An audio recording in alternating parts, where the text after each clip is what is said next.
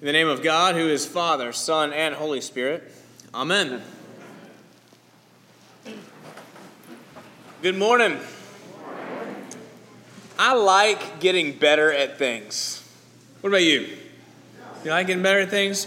I like getting better at being a husband or a father, finding that I have more patience or more perspective, that I am more conscious about how I express my love. I will say that is a lifelong learning process that involves a lot of apology and repentance, but I do enjoy that. I like getting better at working out, being able to run further or do more push-ups, something like that. I like getting better at my job.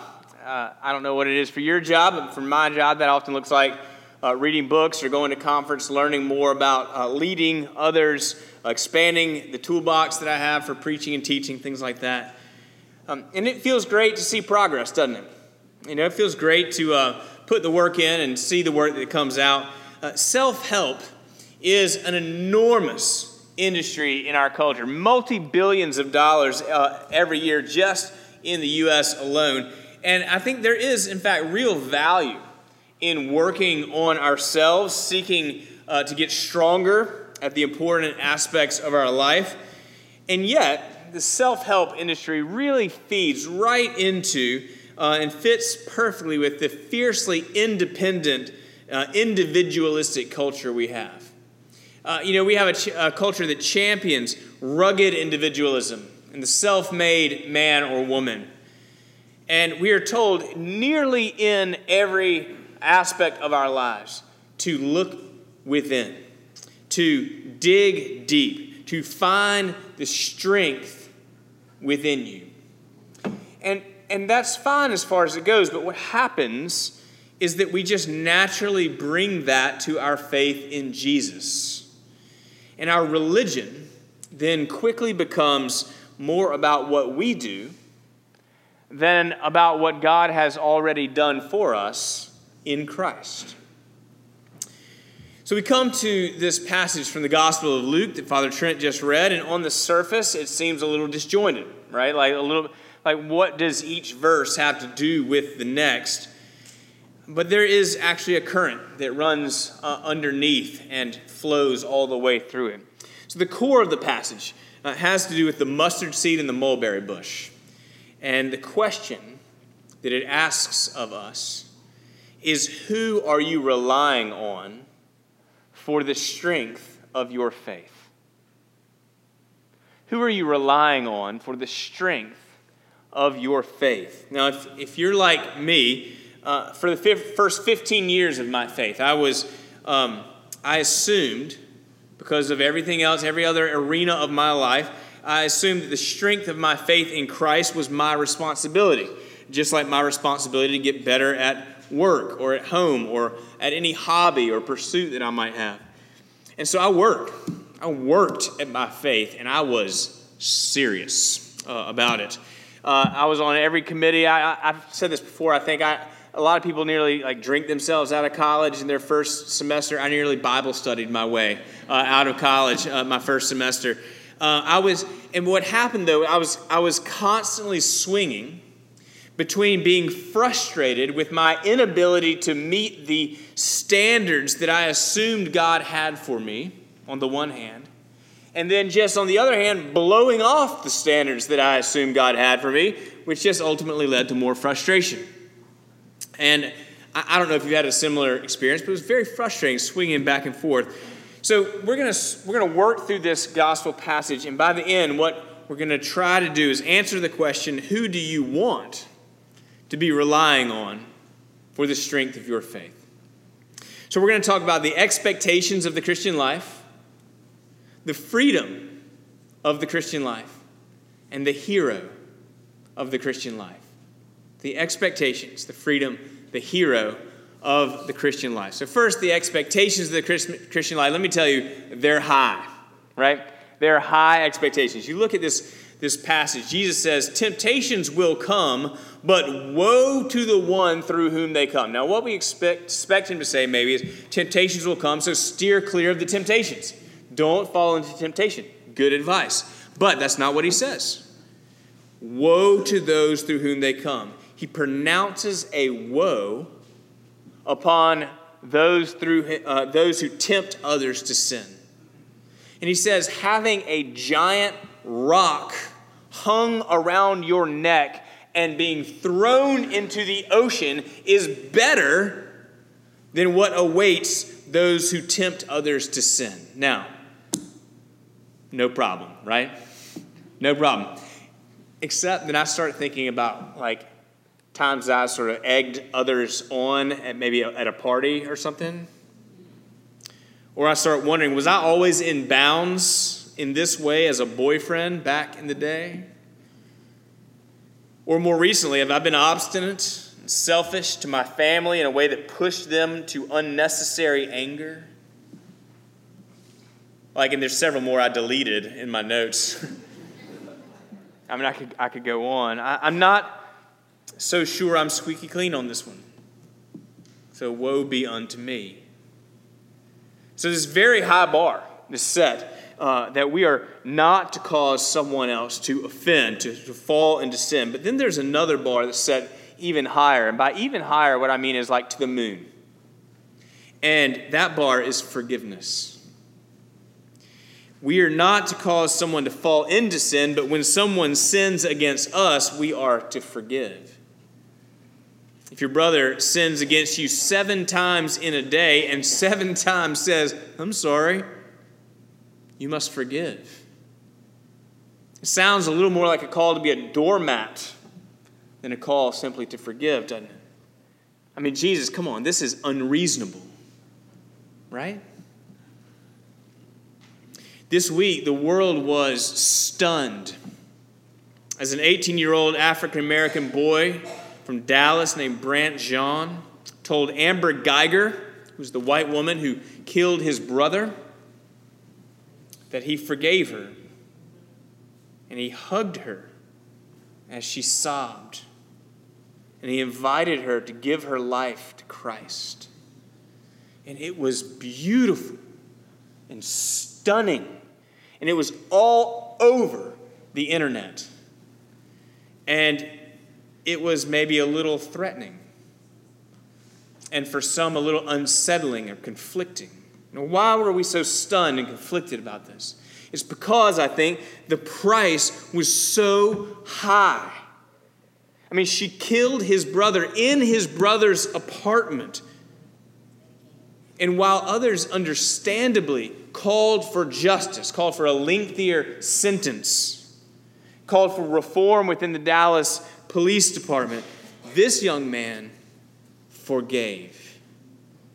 And he offered love, eyeball to eyeball and heart to heart, to one who did not deserve it.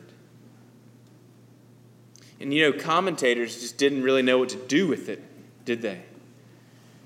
And many said they weren't sure they could ever do what this young man did. Forgiveness like this made headlines because it is so rare in our culture. And it's rare because forgiveness requires that we lay down our pride. We lay down our rights. And the bigger the offense, the lower down our pride has to go. Forgiveness requires a costly self-emptying. I mean, if I owe you money and you forgive the debt, who pays that cost? You do. And so when the Jean family has to forgive Amber Guyger, who absorbs that cost? They do. And yet, even if we're convinced that it's right to forgive, even if we're convinced that it's actually better for our own health and peace of mind, that forgiveness often comes at a cost that we are unwilling to pay. And yet, forgiveness is what Jesus requires of his disciples in this passage. Once, maybe. Twice, Jesus, in a day? That's pushing it. 7 times? when a claim of repentance is long past seeming hollow, when we have to choose to love rather than to hate or to just be exasperated, Jesus is beyond reason. It's a price that seems unreasonable and too high. Jesus sets the bar for his disciples at an astronomical level. And when I say disciples, I don't just mean the 12, right? All of us. And these are just two of the expectations that Jesus has for the Christian life. We're not to lead others into temptation, and we are to forgive those who have fallen into temptation, especially those who have sinned against us, no matter what. And it's this point that the disciples cry out, Lord, increase our faith. Increase our faith. You're asking too much. I mean, this is not a plea of piety. Increase our faith. This is desperation. The disciples know they cannot do what Jesus is asking of them. I know I cannot do what Jesus is asking. I mean, maybe once in a while, but not in a sustaining way. And so the disciples say, if we're going to have any shot at this, Jesus, you are going to have to increase our faith. And then, perhaps unexpectedly, after such lofty requirements, we come to the freedom of the Christian life. It's this point where the disciples come with open arms, empty hands. It's in my hand, no price I bring. That they look to Jesus. And Jesus says, if you had faith, even the size of a tiny mustard seed, you could tell a mulberry tree to uproot itself and plant itself in the river. Now, a lot of you have great faith. And I'm going to tell you, if you start talking to our live oak trees, and we lose any of them because you start uprooting them, you're going to have to talk to the junior warden. Is that right? Just kidding. Okay.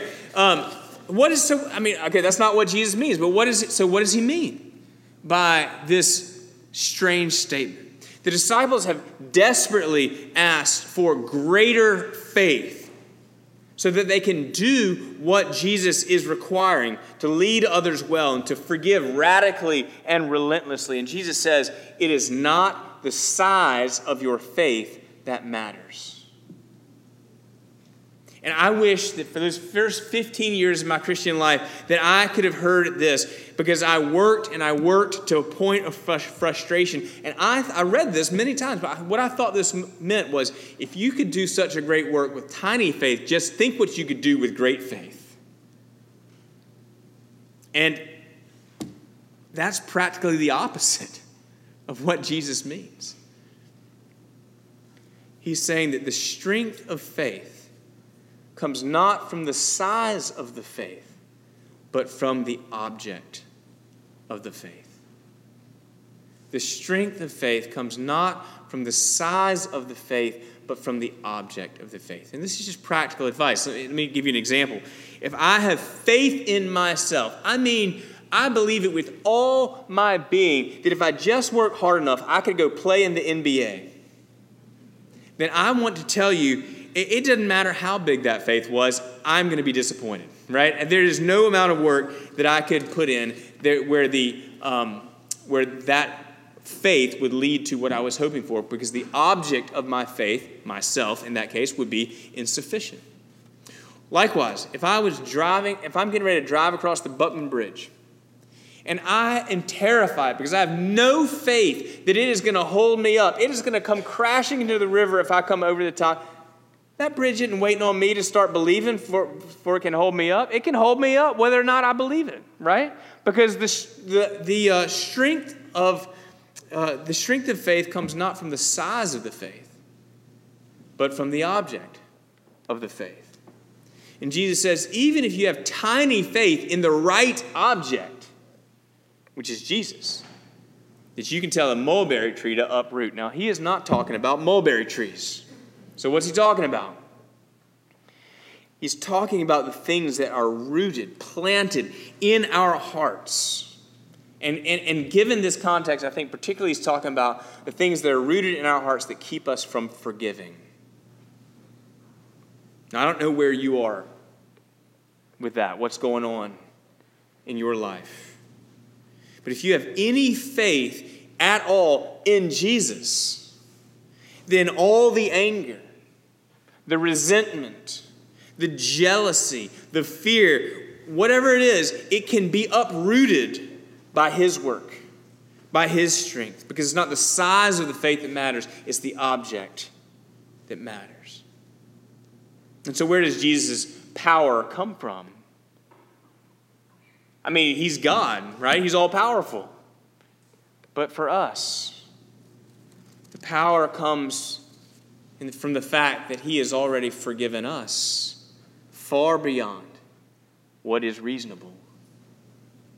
I mean, if you just stack up all the ways, all the instances that we haven't met just these two requirements, all the times we may have in fact led someone into temptation or sin, all the times that we have withheld forgiveness or said, I'll forgive you if, I'll forgive you, but if we just take all that and put that alone on the cross to be crucified with Jesus, that's a lot. You just take everything, then just think about everything else that we've done in thought, word, and deed, things done and left undone, things known and unknown. All that Jesus took with him in his death so that it may be uprooted from our hearts, so that he may look upon the guilty in the courtroom of divine justice and say, I love you, I forgive you, and I want to give you a hug. That is the freedom of the Christian life. It's all his work. Any ability we have to fulfill what he has required of us, to forgive, to lead others well, he will do in and through us. Because we have been forgiven without strings. Because of Christ, we can forgive as Christ has forgiven us without strings. It's his work, and we get to enjoy it. That is the freedom of the Christian life. And so when we do forgive radically and relentlessly, we're not going to get proud about it, pat ourselves on the back, get the big head, because it's his work. Because Jesus is the hero of the Christian life, right? You're not the hero of the Christian life. Jesus is. And so this is how these next verses follow. The servants come in from the field. They've done just the thing that they were supposed to do. And so they are not looking for some parade to be thrown in their honor. They say, we're just unworthy servants. We're just doing what was our duty. We're not a hero. We're just serving the master. All right? When we exercise some mighty act of faith, like massive forgiveness, we're not the hero. Jesus is the hero. So much is going to be made of Brant John, right? And he's going to be on all the talk show circuits and stuff, and for this public act of grace. And our prayer for him is that amid all this adulation that he gets, that he will continue to just shrug humbly and look at Jesus and point to Jesus, for it was Christ working through him all along. St. Paul wrote to the Galatians, I have been crucified with Christ. It is no longer I who live, but Christ who lives in me. And the life that I now live in the flesh, I live by faith in the Son of God, who loved me and gave himself for me. So friends, who are you relying on for the strength of your faith? And who do you want to be relying on for the strength of your faith? It's so easy to assume that our faith in Jesus works just like everything else. And so we try harder and we do better. And it's not wrong to put effort into your faith. But the strength of our faith comes not from our efforts, but from the object of our faith. And as we look to Him, as we look to Christ alone, as we look to His life, His death, and His resurrection, as we look to His love and His grace and His acceptance, as we look to Him, He will indeed increase our faith. And He will indeed uproot those things in our hearts that need His touch. And He will indeed work through us to love and to forgive. Amen.